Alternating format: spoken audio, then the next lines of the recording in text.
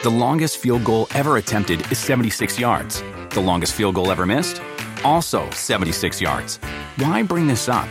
Because knowing your limits matters, both when you're kicking a field goal and when you gamble. Betting more than you're comfortable with is like trying a 70-yard field goal. It probably won't go well. So set a limit when you gamble and stick to it. Want more helpful tips like this? Go to keepitfunohio.com for games, quizzes, and lots of ways to keep your gambling from getting out of hand. This is the story of the one. As head of maintenance at a concert hall, he knows the show must always go on. That's why he works behind the scenes, ensuring every light is working, the HVAC is humming, and his facility shines. With Grainger's supplies and solutions for every challenge he faces, plus 24/7 customer support, his venue never misses a beat. Call quickgrainger.com or just stop by. Grainger, for the ones who get it done. Life is a highway, and on it there will be many chicken sandwiches. But there's only one McCrispy. So go ahead and hit the turn signal if you know about this juicy gem of a detour.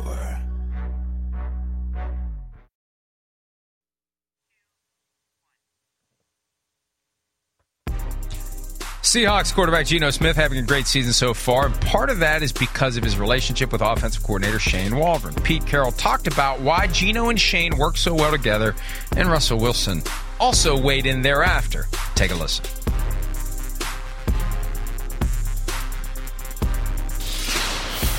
If you notice, Geno's going off the wristband, and that's a big help. It's smoothed things out, sped things up, cleaned things up, and that's part of it too. And we never did that before.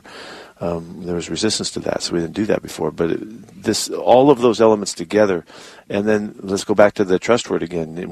When Shane says something to Geno, he's not doubting it. He's just going with it. And so there's a real immediate flow, and that accelerates all the process. I don't know exactly what he said, but I think, won a lot of games there without one on the wrist. And I didn't know winning or losing mattered if you wore a wristband or not. He's reeling, man. Look, he's reeling. Yeah. I mean, you would have maybe won more games if you'd worn a wristband. And the bottom line is Tom Brady wears a wristband. If Tom Brady can wear a wristband, that's anybody right. can wear a wristband. Thank you. That's right, Mike. That is exactly the point. So it's the first thing I think of. Again, it's funny. It's amazing. It's Pete Carroll unleashing really unnecessary information, but doing it because it bashes Russell Wilson and it props up Geno Smith. So I think there is some, brilliance to that. Again, to make your quarterback look like, hey, he's the man. He's selfless. Look what he's doing. He's doing everything we were asking him to do. It's another weird thing, again, where I had people in Seattle for years kind of, hey, this Russell Wilson isn't what you think, and it's not all as good as you think. And, again, you know how it is, Mike. You know people got their agendas, and you're like, oh, whatever. I don't really know if I buy all that. I think you're trying to make excuses for yourself a little bit, right? But, damn, I mean, this year, we just got, the offense, the way it looks, it's hard not to watch Seattle. And I've said this on my podcast a few times because, the guys read my notes and what I write, where I just go, it's hard not to think it's not Russell Wilson that was the issue in Seattle. Not with the way the offense looks and the plays I'm seeing, right? And maybe this was part of it. Again, the wristband allows you to make maybe a longer play call with more information in it, and then maybe have the two long plays together, right? So it's not an insult of intelligence there, right? You said it right. Brady's been wearing a wristband his whole career. Yeah, I don't care how smart you are. You're not going to remember some of those plays in New England. I mean, they go on forever, and then you got to check it with another play that goes on forever.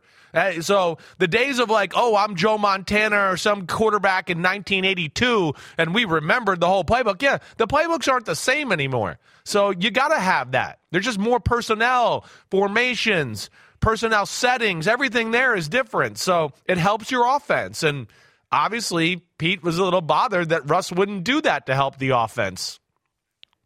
And I don't think this is a problem as much as it's a symptom of the deeper problem. What we hear all the time about Russell Wilson putting appearances over substance, worrying about how things will look. How will it look if I'm wearing a wristband? Yeah. Not how can it help me to actually wear a wristband? Chris, it reminds me of what your guy Kyle dealt with in Washington once upon a time. There were stories about this. Donovan McNabb didn't want to wear a wristband, refused to wear a wristband. Why? Because he didn't like how it made him look. Again, Tom Brady's worn one for 20 freaking years. How does it make you look? It makes you look like somebody who's taking full advantage of all resources at your disposal to be the most effective quarterback that you can be. That's right. It doesn't make you look stupid. Right. It makes you look smart. Yes. Refusing to wear it makes you look stupid. And it saves time. That's the other thing, too. When you have long play calls, right, that might be intricate, or it's like it's 2 plays for 1, right, Mike, where you've heard me say, hey, West right slot, 72, Z bingo, U split, Cannon with 58, Lexus, right, all of that stuff. Now the coach doesn't have to say that. So he can save 5 seconds and go 82, play 82. And then there it is. And then, oh, wait, there's Tom Brady. He looks at it. So it's a great point. It's a great point. If that, you're going to have this gobbledygook for play calls and try to make this game, which is fairly simple, into rocket science, which coaches try to do, you're right. All you got to say is number 28. Exactly. Number 28. And I think that's also probably part of the reason we've seen the Denver Broncos be late to break the huddle and do stuff like that. Again, it's I don't know if it's necessarily as much Nathaniel Hackett as, I think he's taking some bullets for this guy right now in this decision a little. And then on top of that, just with Pete, the biggest thing Pete said to me, the wristband, all that's eye-popping because obviously they wanted to do it. But the fact that we're getting more evidence. Oh, but the conversations, right? And how he talked about it, Gino, he's not doubting it. He's just going with it. That was a big quote for me. Not doubting it. That tells you that when they wanted to put in certain things in the offense or certain plays, there was pushback from Russell Wilson. And he doubted it and didn't want it and wanted to keep it simple for himself. And again, by all due accounts, it looks that way in Denver as well. It does. I know that Nathaniel Hackett's offense has more plays than they've delivered this year. I know that for sure. But I think they've had to dumb it down and scale it back because Russell Wilson doesn't want it. And then there's, doesn't want to throw the ball down the middle of the field, watching the rush. I mean, it's just not good. And I think we're getting some pieces of evidence here to why it hasn't sometimes looked good for Russell Wilson. What's amazing to me is that when we consider all of these various factors, these things that we're learning, that Russell lacked the self-awareness to understand that if he went somewhere else, it was going to be exposed. Did he not know? Did he not realize that all of these things the Seahawks were doing were aimed at making him the best quarterback he could be, despite his best efforts to not be the best quarterback he could be? And if he went somewhere else, he's going to be operating on a high wire in windy conditions with no net. And he may not be able to keep his balance. And that's exactly what we've seen with the Broncos. Yeah, no. Mike, you've heard me say the phrase sometimes you don't know what you don't know, right? And I think that's one of those where it's like, I don't think you know what Tom Brady and Aaron Rodgers and Patrick Mahomes and Josh Allen have on their plate as far as plays are concerned. There's that. And then I will say, I think the culture in which he was brought up in made him like that too. When he did start out in the league, how did they play, Mike? It was basic. It was defense, run the ball. Hey, Russell, be conservative, and every now and then a tactical shot downfield. If you don't like what you see, hey, you're a great athlete, run, go get a first down, but don't throw the ball into a tight window. We get a great defense in a run game. So he grew up in that environment, and that's his comfort zone. But now, you don't have the Legion of Boom and Marshawn Lynch. And you said you wanted it to be all about you and the offense go through you. Well, that takes a lot more plays, diversity, a wristband on your wrist. I mean, Josh Allen wears a wristband on his wrist. He's in the huddle doing that. We saw Aaron Rodgers do it earlier this year. So I don't get that. But, I think, Mike, you make the good point. I think it's about the overall perception or a look or something that's more concerning to Russell Wilson than maybe sometimes the results of what's actually going on. And we've always known he's been that way. This isn't some new development, that it is form over substance, that it is all about what people think and how people respond. There have been articles written about it. There was a long article in Sports Illustrated nearly a decade ago about how it's all this very carefully manicured and cultivated image and facade for Russell Wilson. And just yesterday as well, he acts like he didn't know what Pete Carroll said. Then it's clear he knows what Pete Carroll said. Yeah. I don't really know what he said. But we won a lot of games with me not wearing a wristband. Well, then you know what he said. I mean, you know what he said. You didn't guess right. I don't really know what he said, but maybe it had something to do with the fact that I don't wear a wristband. I mean, come on. I know. So we've kind of forgotten about the Broncos because they didn't play last week, so we didn't get to see them flop around in the deck of the boat like a fish. Yeah. But we may see it this week against the Tennessee Titans. And I doubt that we'll see Russell Wilson showing up all of a sudden out of the blue wearing a wristband. Let's go ahead and take a break. We're actually ahead. I always feel like something's wrong when we're ahead, but we will make it up. We will find a way to burn off the extra minutes. We're going to preview Week 10 with a grab bag when PFT Live, presented by Google Pixel, continues right after this. Just in and so good. Thousands of summer deals at your Nordstrom Rack store. Save up to 60% on new arrivals from Vince, Rag & Bone, Adidas, Joe's, Marc Jacobs, and more. Great brands, great prices every day at Nordstrom Rack. But hurry for first dibs. Get your summer favorites up to 60% off at Nordstrom Rack today. Great brands, great prices. That's why you rack. Here's the deal, man. None of us are promised a good job. I may be terrible at this, and after 8 games, I'll say, God bless you. I am no good. I may be really good at it. I got no idea, but I dang sure ain't gonna back down. I can tell you that. I mean, listen, if life ain't an adventure, it ain't for nothing. It ain't for me. I'm ready to go do this. I take a challenge head on, and I know. And listen, everybody can say whatever they want, and I appreciate that. But from my perspective, when I was asked, they said, hey, we're following every rule. At the end of the season, you weren't promised anything. Perfect. Let's go with that, and I'll move forward. I have no fear if I'm no good. And Mr. Irsay looks at me and goes, hey, we appreciate you. Thanks for stepping in. Man, job well done. I'm grateful for the opportunity. There's a lot that was said there. And you know what? The one thing that really caught me, when he makes a point of saying, they told us we're following every rule, you have nothing guaranteed at the end of the season. I think they're going to keep him. I think this is just the beginning. This isn't 8 games. I think no matter what he does, Jim Irsay is going to find a way to spin it into a positive. Well, how could we have expected him to win any games? He got thrust into a situation where the odds were stacked against him. It would have been Herculean for him to win 2 games. This is my coach.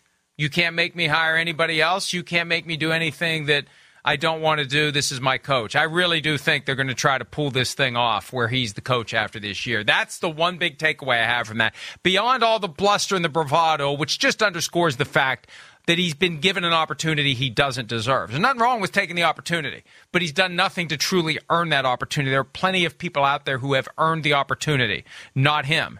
But I think in that one little moment, Chris, it's something inside me, pasta and meatballs. He's going to be the coach next year. I don't doubt that that's what Jim Irsay wants, but it's easy to say that right now. Let's see how this experiment goes. That's again, I'm rooting for him. But like you said, this is uncharted territory.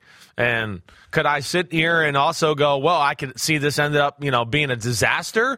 All right, well, yeah, I can. In some ways. So if it does go that way, I'd have a hard time thinking Jim Irsay could, put a Band-Aid or figure that one out, how to spin that as far as, how it looks. So that's what'll be interesting to watch this week, I think, is just, again, how he manages the game and how he handles himself on the sideline and just the overall look of the team. Not that I expect them to look special, but, just not look like a disaster is at least a start here, I think, for the situation they're in.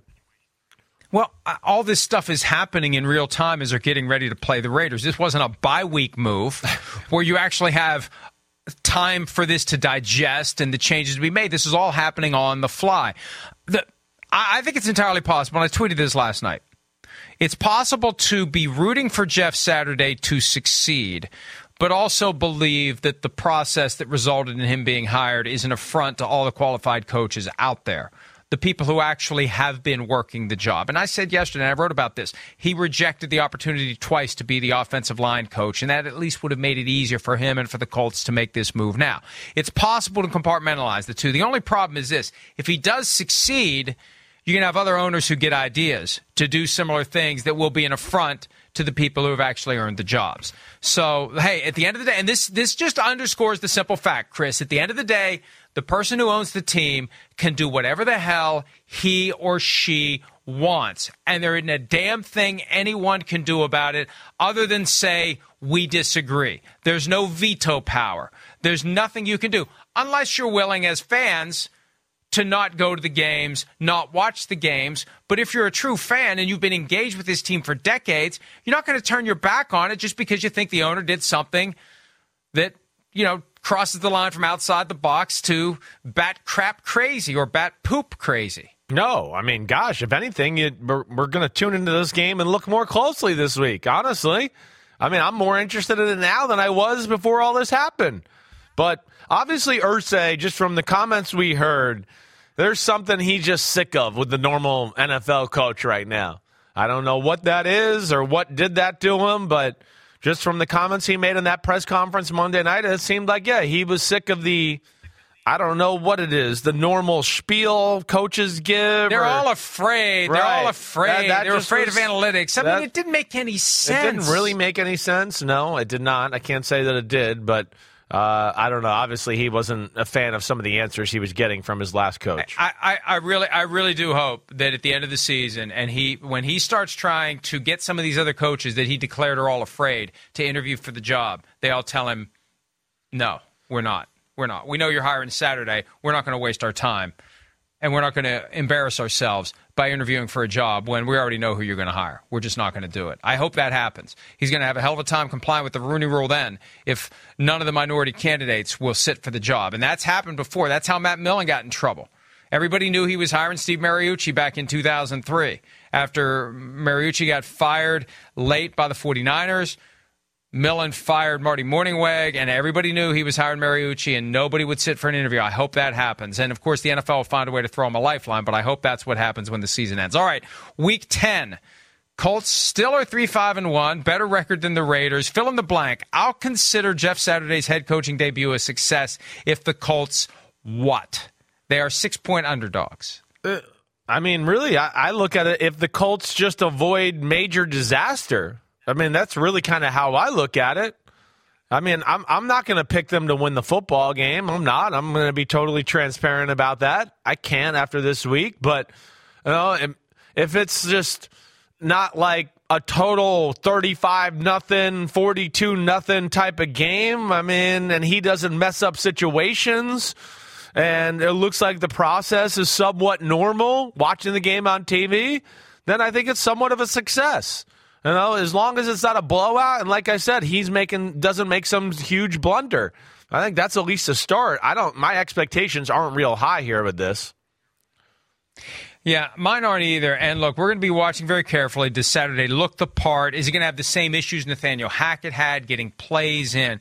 On game day, there isn't much the head coach ultimately has to do, but you've got to do it in a way that inspires confidence to everyone around you. You got to make quick decisions. You got to have systems in place. And look, Irsay was upset with the idea that, the whole thing's broken. It's all these NFL coaches that are afraid of their own shadow. Well, you still got a coaching staff that was part of this. And, Chris, there was a report yesterday that Scott Milanovich, the quarterback's coach, declined the play calling. That's what I had said, right? Opportunity. Yeah.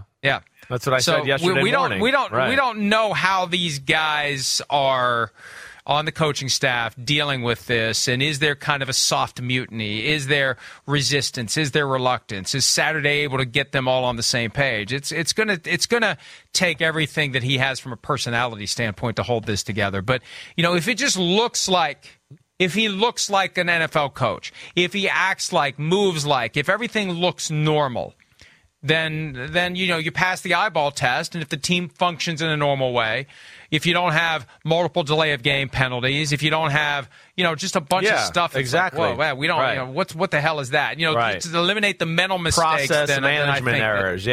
right. Yeah.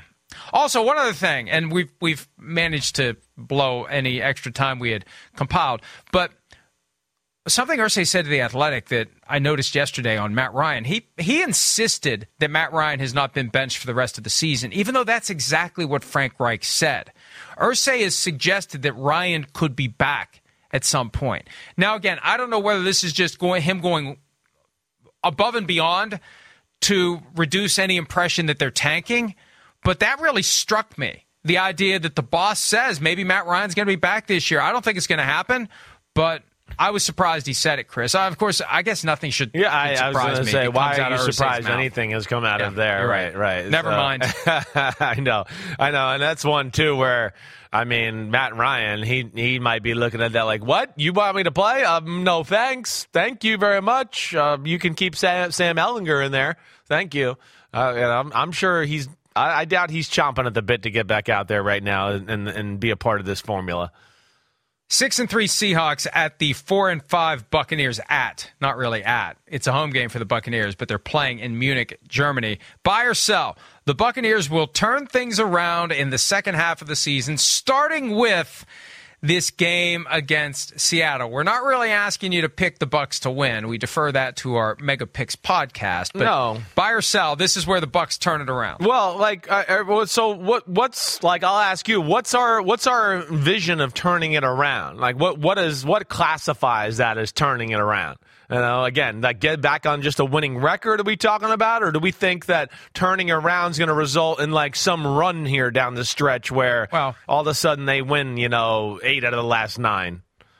I mean, they're tied for first place and technically in first place in the NFC South. Yes, right. And turning it around means, all the things that have been going wrong starting to go right. Running game reactivated. Offensive line, a little better. Defense, a little better. Just the things that have plagued them so far going away. And I just see this as Tom Brady entering the stretch run of his career, ultra focused, ultra determined. And, Chris, you know what benefits the Bucs this week? It's going to be a Super Bowl atmosphere in Germany. And it's going to be a big deal. And you're going to have some guys that walk into that arena, and they're going to be like, holy crap. Not Brady. And he's going to Brady's not going to be overwhelmed by the moment. And I think this sets up perfectly for them to really, last week they beat the Rams, so that's kind of the glimmer. This really sets up for them to, if they're ever going to do it. And we've been saying that about them and the Packers. If they're ever going to do it, they're going to do it now. But if they're ever going to find their groove and really put together a story that becomes the exact opposite of the mess the first half of the season was, this is it, this opportunity in Germany. Yeah. So, well, I'll buy it. Yeah, I'm rooting for a good story. I'm rooting for the Bucs to turn it around. They bottomed out, and now the process of digging out makes it for a potentially great story. I'm buying it, too. I am. I'm not buying it into the fact where I think they're going to go on some like magical run here, and then we're going to get done with the year and be like, oh, man, they ended up 12-5 or 11-6. Like, no, that's not happening. Every game's going to be a struggle for the Tampa Bay Buccaneers. Nothing's going to be easy, but I think that, to your point, they're going to come out on top more than they will, come out on the other side. The defense is healthy. We saw last week. I mean, you take away literally just basically 2 pass plays from Matthew Stafford in that game. There's 2 deep ball pass plays in the game. After that, they could not do anything. I mean, there was nothing. So Vita Vea, Akeem Hicks, him being back, Murphy Bunting, Carlton Davis being back, Antoine Winfield's healthy, and I think the offense being just good enough to where, yeah, Mike, I think they're going to turn it around too here to a degree, but I don't think they're going to turn into like an NFC powerhouse. I don't see that. But Chris, all I got to do is win that division. They'll be the 4th seed. At worst, the 4th seed. And once you go to the playoffs, the records get thrown out the window. The only way the records are relevant is teams that had really good records may feel extra pressure. Buccaneers go into this saying, hey, here we go. And Tom Brady versus Kirk Cousins, Tom Brady versus Jimmy Garoppolo, Tom Brady versus Geno Smith, which we'll see on Sunday. You put that in a single elimination round when Brady's got 47 of those games that he's played over the last 20 years. I know you're holding on to dreams, though. You're holding on. You're talking about a guy that's playing really average football at quarterback. I mean, really average. All right. It's just I mean, you saw him shit down his leg in the game last year. You saw him do it the year before that in Green Bay. Children are watching this show. Well, welcome to the NFL, kids. Here we go. It's grown-up talk here. So you're holding on to pipe dreams, but I understand your point. Nobody's gonna like seeing them coming to town. We know of one child specifically who's watching the show today. Good morning, Mikey. You get another word in your vocabulary, although if you've been hanging around him, he probably already knows it. Yeah, Cowboys at them. the Packers. On a scale of 1 to 10, confidence in Aaron Rodgers bouncing back from his 3-interception performance in Week 9's loss to the Lions. Gosh, it's another one where I want to go like, what's the bounce back? But okay, I'm gonna my confidence there is like 6. I mean, we're not again. I think we're seeing what we're seeing. They made a few more plays last week against Detroit. Whoop-de-doo. They made a few plays against the worst defense we've seen in football over the last 5 years. I mean, great. And they resulted into 9 points. There's still the same issues with him. I mean, it's the offense is not aggressive. He's not aggressive, period. There's still a number of throws, and you look at that game last week where you go, I don't know what he's looking at. He's looking at the rush. He's not looking downfield, or he's worried about his completion percentage. That's it. People are open. And then, these throws right here, they're horrible. I mean, that's a horrible throw. Bakhtiari was going to have to dive back to catch that ball. This is Rodgers' problem here. The guy was open. He just can't pull the trigger.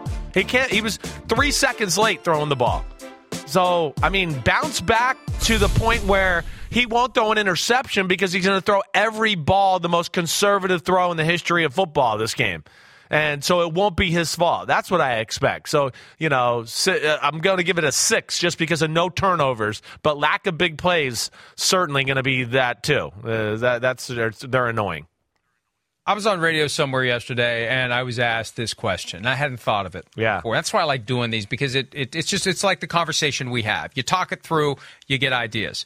I was asked, at what point will they bench Rodgers for Jordan Love?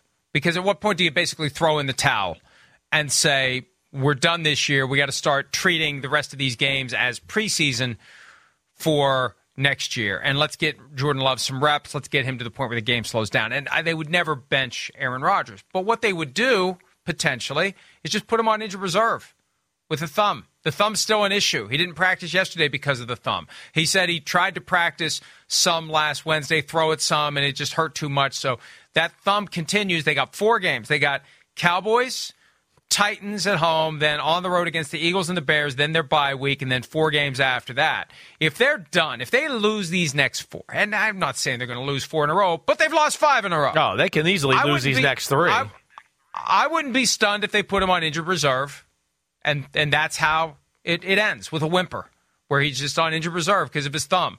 And because, think about it. Is he going to want to, if they are done, if they're eliminated or pretty damn close to it, see, this is the benefit of having 7 spots in the playoffs.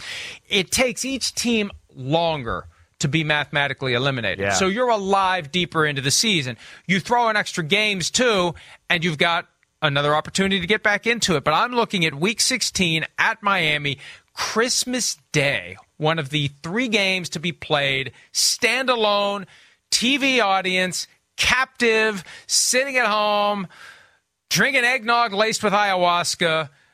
Is he going to want to be part of that if it really is a complete and total mess by then? Is that his, this is my last game that anybody's going to watch? Or is his attitude going to be, I don't want to be part of this? I don't know. I don't know. But these are all things that I think are at least relevant to start thinking about if this continues. If they lose Sunday and Thursday, 4 days apart, if 3-6 becomes 3-8 and they can't win at home against the Cowboys or the Titans, all bets are off at that point, Chris. Maybe you're right. I don't doubt it. I don't. I don't think I'd let him off the hook if I'm Green Bay. I'd make him play and go, you're making $50 million, and you played not good this year. You're playing. You're going to stick this out and deal with the ugliness just like the rest of us. Welcome, right? Here's a shovel. That's what I would do. I mean, I would. I wouldn't let him off the hook, but we'll see where it goes. But, yeah, Rashawn Gary hurt. Dobbs hurt. I mean, and it's the Dallas Cowboys coming to town with Mike McCarthy. With 2 weeks to get ready. Right, and Mike McCarthy, you don't think he wants to shove it up the Green Bay Packers fan base and everybody right there, right? So there's a lot of motivation on Dallas' side. It's ugly in Green Bay. It really is. Their defense still good. It's going to be tough moving the ball on them, and it's good. But the offense, it is what it is right now, and he's having, I think, really the worst year of his career. I don't think there's any doubt about that. It really is a shame that it's happening this way. And early on, it was Brady that was the one that was looking like Willie Mays, who stayed too long. Now it's Rodgers, who is looking like those throws from the Lions game. That's the kind of thing. And that's got to drive him crazy because that's not what we've seen from him. And it eats into those great statistical achievements that become the thing he can point to and say, I may not have the championships, but look at this. I've got this ratio. I've got this stat. I've got that. He's undermining those. And that's what he was trying to avoid, we thought, based upon his reluctance to throw the ball into tight windows. But my God, it just has been... it's been something, and we'll see if that something ends this weekend. Our game, Sunday Night Football, 5-3 Chargers at the 4-4 49ers. The 49ers coming off of their bye week. Here's the question. With Deebo Samuel coming back off of the bye, the 49ers offense with Christian McCaffrey will what? Look awesome. That's what. It will look awesome. I just think, first off, Shanahan had time before the bye to start playing with this formula. Now we had a little extra time here, let alone it's a team that I think is healthy now, or as close to as healthy as it's going to be all year long, right? So we saw the unveiling of McCaffrey with that last game against the Rams, but Deebo Samuel wasn't involved. And now we're going to see the full unveiling, I think, of what the offense can deliver and where it may go. And I don't think it's going to be anything crazy or what we don't expect. We know what to expect. Shanahan's going to have people going in every which direction and having everybody's head spinning and using, Deebo and McCaffrey as decoys and sometimes the main coys and just go and play ball that way. But I think it's going to be a lot of fun to watch. And I expect the 49ers to hit the ground running and kind of start showing that they're a Super Bowl caliber team from here on out. They just have to keep enough of their key players healthy, they will be arguably the most dangerous team in the NFC. You know what, Chris? It just kind of occurred to me. Yeah. The 49ers are the NFC's version of the Ravens. That team that you just can rely upon to show up and kick your ass. That's right. And you better be careful or they will. Yeah. And 10 years after, we saw the Ravens and the 49ers. It wouldn't be shocking. No, those are the two teams that I know we've talked about this a lot. And we look at the Eagles and the Cowboys and the Vikings as top teams and the NFC, and we know the AFC with the Bills and the Chiefs and all that. But yeah, those are probably enemy number one to upset that little formula there on each side is the Ravens and the Niners, at least in my opinion. Yeah, I think those are two teams. The Ravens have shown the ability to play at a very high level during the year. They've messed some things up, but their ultimate high-end play, to me, when I see it, I go, damn, that's really good. That's scary. And the same with the 49ers. And to your point, you're right. They both pride themselves on, like, what? We're the ass kickers out here. We're the team that's going to punish you into oblivion. And there's something to respect about that, and it translates to playoff football like we see a lot of times too. We really have kind of stumbled our way into the best time of the year. Here we are halfway through the season, but we're 2 weeks exactly from Thanksgiving. And then we go into the Christmas season. And then once Christmas is over, the NFL regular season is coming to a crescendo. And then we get into the postseason where you've got all these teams that had reasons to feel really good about the season they had being pitted against each other, and someone's got to go home.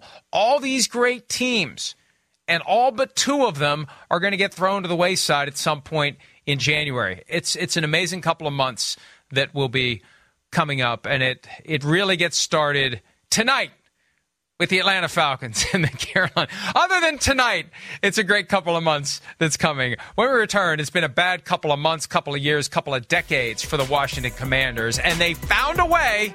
Congratulations, Dan Snyder, to reach another new low. We'll talk about that when PFT Live continues right after this.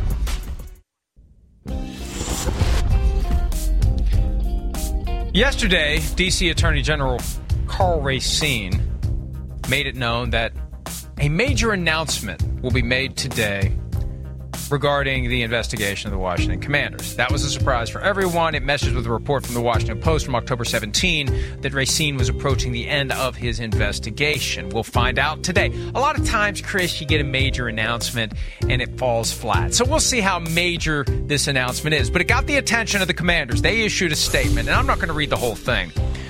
But I think the first paragraph was completely, okay, I will. Yeah. Less than 3 months ago, a 23-year-old player on our team was shot multiple times in broad daylight, despite the out-of-control violent crime in D.C. Today, the Washington Commanders learned for the first time on Twitter that the D.C. Attorney General will be holding a press conference to make a major announcement related to the organization tomorrow. The Commanders have fully cooperated with the Attorney General's investigation for nearly a year. As recently as Monday, a lawyer for the team met with the AG, who did not suggest at that time that he intended to take any action, and in fact revealed fundamental misunderstandings of the underlying facts. It's unfortunate that in his final days in office, Mr. Racine appears more interested in making splashy headlines based on offbeat legal theories rather than doing the hard work of making the streets safe for our citizens, including bringing justice to the people who shot one of our players. Look, it's never a good idea to antagonize a prosecutor, which is what the second paragraph does, but get the hell out of here and never come back with that first paragraph. Go away, Dan Snyder, and never return. You're done. You're gone. I don't know what the purpose of that was. I don't know who they're trying to get on their side. You know, usually that kind of stuff, Chris, is aimed at pandering to your base. Right. We see that in politics It's the all what the about. time. It's the what about mentality. Right. Yeah. And it works if you have a base. Right. It only works if you have someone who will take it and say, right on. Yeah, you go. There's nobody that's going to say that. So he's going to piss off everyone other than his base that doesn't exist. It is the worst statement, the most tone-deaf effort I've ever seen.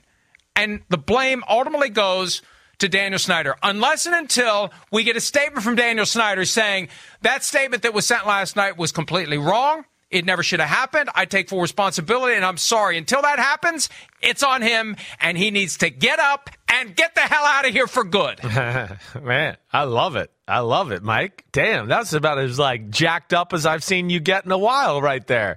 I don't disagree with anything you said there. I mean, it's so shallow and cheap shot and bratty. It just any box you want to throw out there, you could check it right there. Yeah, we've done issues. We've got problems. We did issues. How dare you look about it? What about this? There's a problem over here, and you're not fixing that. That's great. Yeah. They are fixing that. They made arrests last week, right? Am I wrong about that? They did. They made 2 arrests. So they're making arrests. 17-year-old. Now we got to get back to you and your crappy business dealings. I mean, that's what we got to do. And the crappy way. Though. What a great argument. There's plenty of other crime out there, so don't pay attention to mine. Yeah, I know. That's basically what he's saying. That's exactly it. But that's to your point earlier. That's kind of where we're at right now. It's with that's all arguments. Wait, how dare you call me out for the things I did wrong? It's craziness. It is, and it's just not a good look, and it's insensitive, and there's no reason to bring Brian Robinson back into this conversation or make him a part of this. And it's not apples to apples here. It's got nothing to do with it.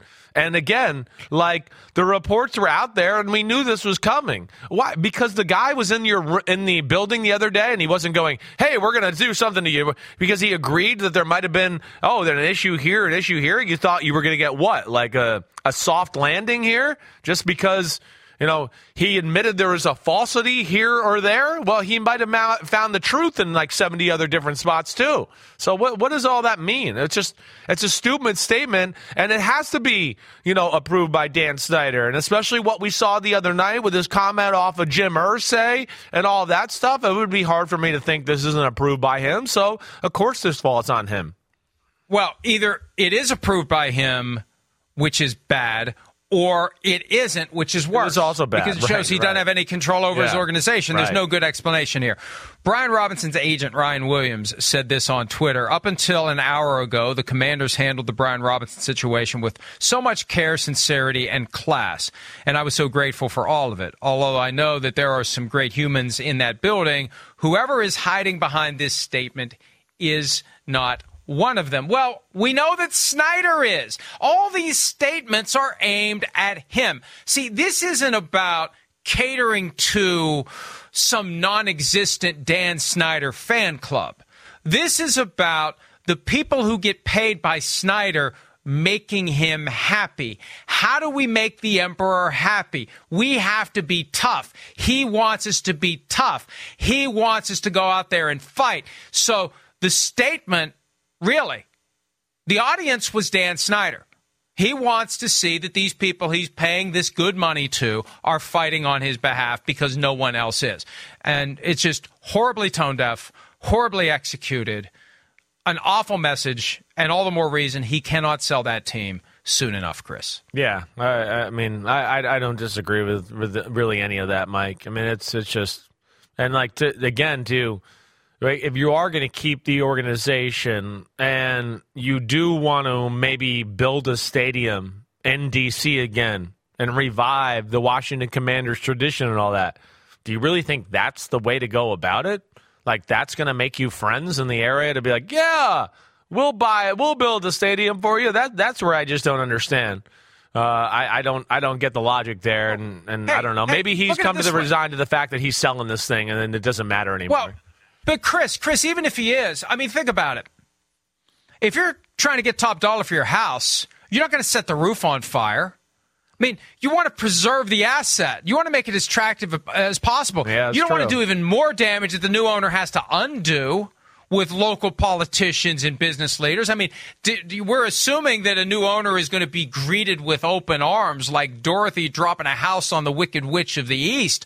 But the worse you make it, it's just more stuff that the next owner is going to have to deal with. Now, there's one more wrinkle to this, too, because Jason Wright, the team's president, issued a statement that kind of retreated, kind of walked back, tried to put the toothpaste back in the tube, saying that he spoke to the police chief of the D.C. Metropolitan Police Department, conveying how much we support their work, as well as public safety leaders and elected officials working to reduce gun violence and crime across the region. The earlier statement expressed our external counsel's ongoing frustration with the Attorney General's office, as they have been nothing but earnest and transparent in their communications with his team. The lawyer's legitimate frustrations with the AG should have been separate and apart from referencing the terrible crime that affected our player.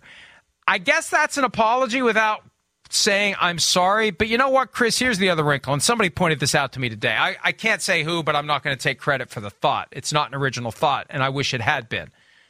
There's no way in hell Jason Wright didn't see that statement. And again, if he didn't, something's wrong. If the team president didn't see that statement, something's wrong.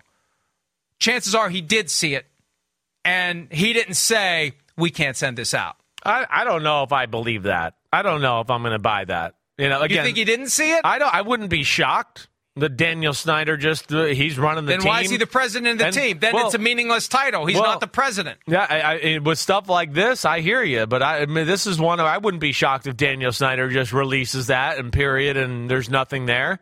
I wouldn't be shocked by that. I mean, again, this reminds me of the Colts. Jason Wright should just get up and leave. And again, it's easy to say that when you're not the one who has to pay his mortgage. But just like those Colts assistant coaches, that way it's just like, you know, if you're not going to run this by me, if you're going to give me the title of team president, and this is just some sort of a gesture, it's not real. If I'm really not the president of the team and you're going to run this stuff around me and I'm not going to see it, sorry, find another president. Find somebody else that you're going to give a meaningless title to. No, I know. But, you know, as we talk about, too, with this, there's only so many of these jobs, and there's only so many of these jobs that pay that kind of money, and that's where, you know, I feel for guys like Jason Wright where, yeah, you take the job. You're never mad at the guy for taking the job. We get it. It's a tough situation. As you said, I mean, it's the most dysfunctional team in sports. So for me to sit here and think that maybe Daniel Snyder didn't, you know, run by the releasing of a statement about something that he feels personally attacked about through Jason Wright. If you told me that didn't happen, I wouldn't be shocked. I have no knowledge of that, but I would not be shocked, right? I mean, could I see that statement being released? Jason Wright looking at it going, what the hell are we doing? Mr. Snyder, this is an issue. We can't say this and do this. This is not a good look for our organization. And then them going, well, then fine, you put out a statement. I mean, could I see those things happen? Of course I could. Of course. There's too many stories. I mean, this is Daniel Snyder. It's the guy who, trades for Donovan McNabb without asking coaches, or trades draft picks to get the number 2 pick to get RG3. Does whatever he wants. He doesn't care. So that's where, I could see anything happening in this situation. It's also possible that Jason Wright did see the statement, and his reaction to it was based on the fact that there was such a strong outcry against it, so they had to do something. That's right, too. Right. And again, why isn't it in Snyder's name? Why is Wright the one that's got to be the messenger with the kind of sort of apology? Why isn't the person who owns the team the one saying we shouldn't have made reference to Brian Robinson? They maybe use his name. It's just weird. The whole thing about it was weird. It's depressing. It's sad and predictable. Chris, you're right. All this stuff just fits with what a mess that organization has been. And as I said earlier, he cannot sell the team soon enough. Please, Jeff Bezos, you're our only hope. Please, write the check. I mean, come on. You got $120 billion. It's a good investment. Give the guy $7 billion to go away, and we're gonna hope that you're not as bad as him. Although Bezos has been in the public eye long enough that if he was, we'd know it by now. Yeah, I think that's true too. I don't know. By all due accounts, it seems like we're going that direction. At least the direction of Daniel Snyder is going to sell this thing eventually, and I think it'll be good for him and probably good for the NFL altogether.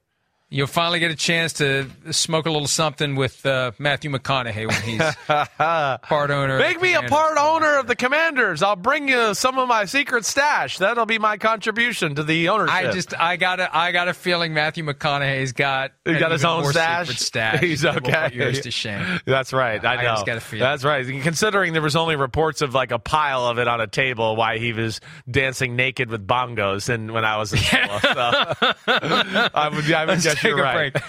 That's a hell of an image. Enjoy your breakfast. In case you missed it from Week 9, coming up next on PFT Live.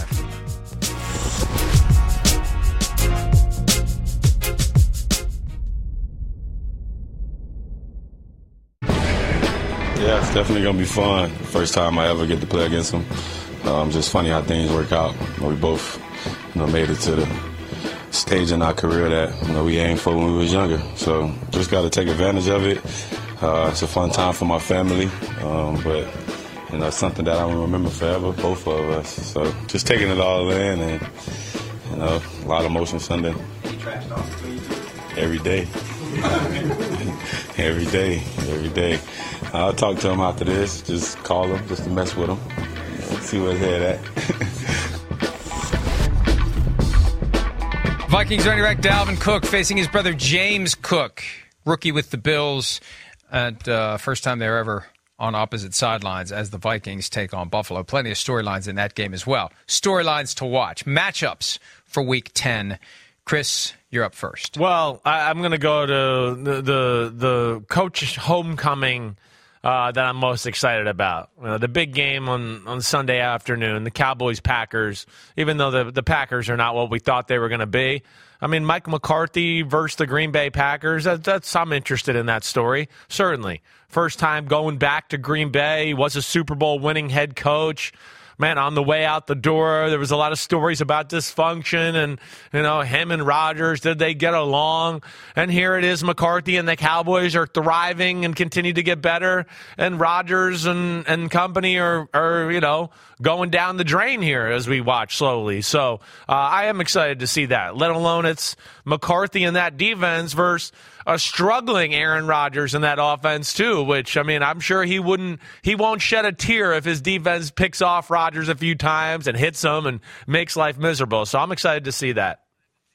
Just occurred to me, if the Packers finish 7-10 or worse, they will have lost as many games this year as they did in Matt LaFleur's 3 prior regular seasons combined. He's got 10 in 3 prior seasons. He could have 10 or more this year. I'm going to look at a game that's going to be happening at the same time that not many people are going to be watching. It's not going to be broadcast nationally. It's a 4:05 Eastern start, but it's the Colts at the Raiders. Yeah. Jeff Saturday versus Josh McDaniels, the guy who jilted the Colts versus the guy who came out of nowhere to take over the Colts. And, hey, this may be exactly what McDaniels needs because he's a guy that the Buzzards were kind of circling around. And what's going to happen with him? Is he going to survive this season? Long meetings with Mark Davis after every game, losing in ugly fashion. They need this one badly. If he loses to Jeff Saturday on Sunday, Chris, there may not be a Monday for Josh McDaniels. I hear you there. That would scare me, too. And that probably would have been my next pick, too. For 2 teams that aren't very good, that is kind of like, with the history of McDaniels with the Colts and then what's going on right now and all that, yeah.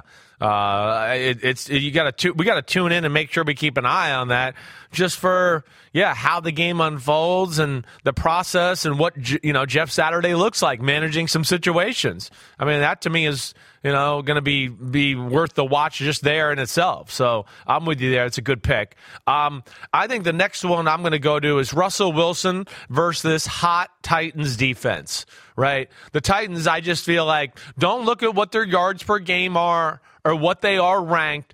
They don't let you score points very easily. And their defense, you take last 4 weeks as compared to early in the year, where they've struggled and they had some injuries. And I think their defense, Mike, they are one of those teams that they have so many rules and so many things they do. They mess some things up early in the year, but man, they got it going. It was an onslaught of different coverages, creativity and stuff against the Kansas City Chiefs last week. And now you got Russell Wilson. Okay, yeah, they had a bye week. Did it get any better? And you got to deal with this group who they just rush forward. They don't really ever blitz, and you got to try to pick apart this defense and what they do. Ooh, wow. So I want to see Russell Wilson versus this group and see if he's improved in this offensive, if it's improved at all here over the bye week. I got another coaching matchup that wasn't obvious, and I said during the break, a lot of times you just scroll through the slate of games and the intriguing matchups jump off the page. This one required a little thought from me. Yeah. Doug Peterson and Andy Reid. Whoa. The former Andy Reid lieutenant, bringing the Jaguars in, coming off of a win over the Raiders, trying to turn around their season. The Chiefs, a little underwhelming in their come-from-behind victory over the Titans, although the Titans are pretty good.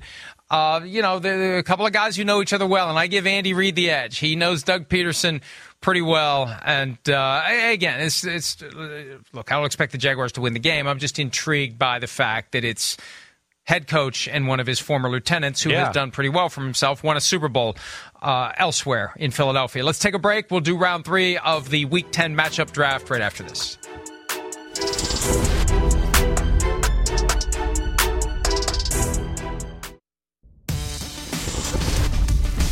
One more round to go, the Week 10 matchup draft. Chris, you're on the clock, and the clock is ticking. All right, tick, tick, tick, tick. I am going to go with our game on Sunday night, which I'm really excited about.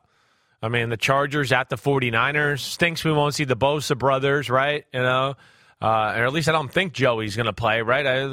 Maybe there's some talk. I don't think so. I don't think so either, injury, right? I don't know. Yeah, so I don't expect that. But the big thing for me is Shanahan versus Staley here in this one. We discussed a little earlier in the show. Debo's back. We haven't seen Christian McCaffrey with Debo unveiled yet and what they can do there. We saw what they can do with Christian McCaffrey and how special that was.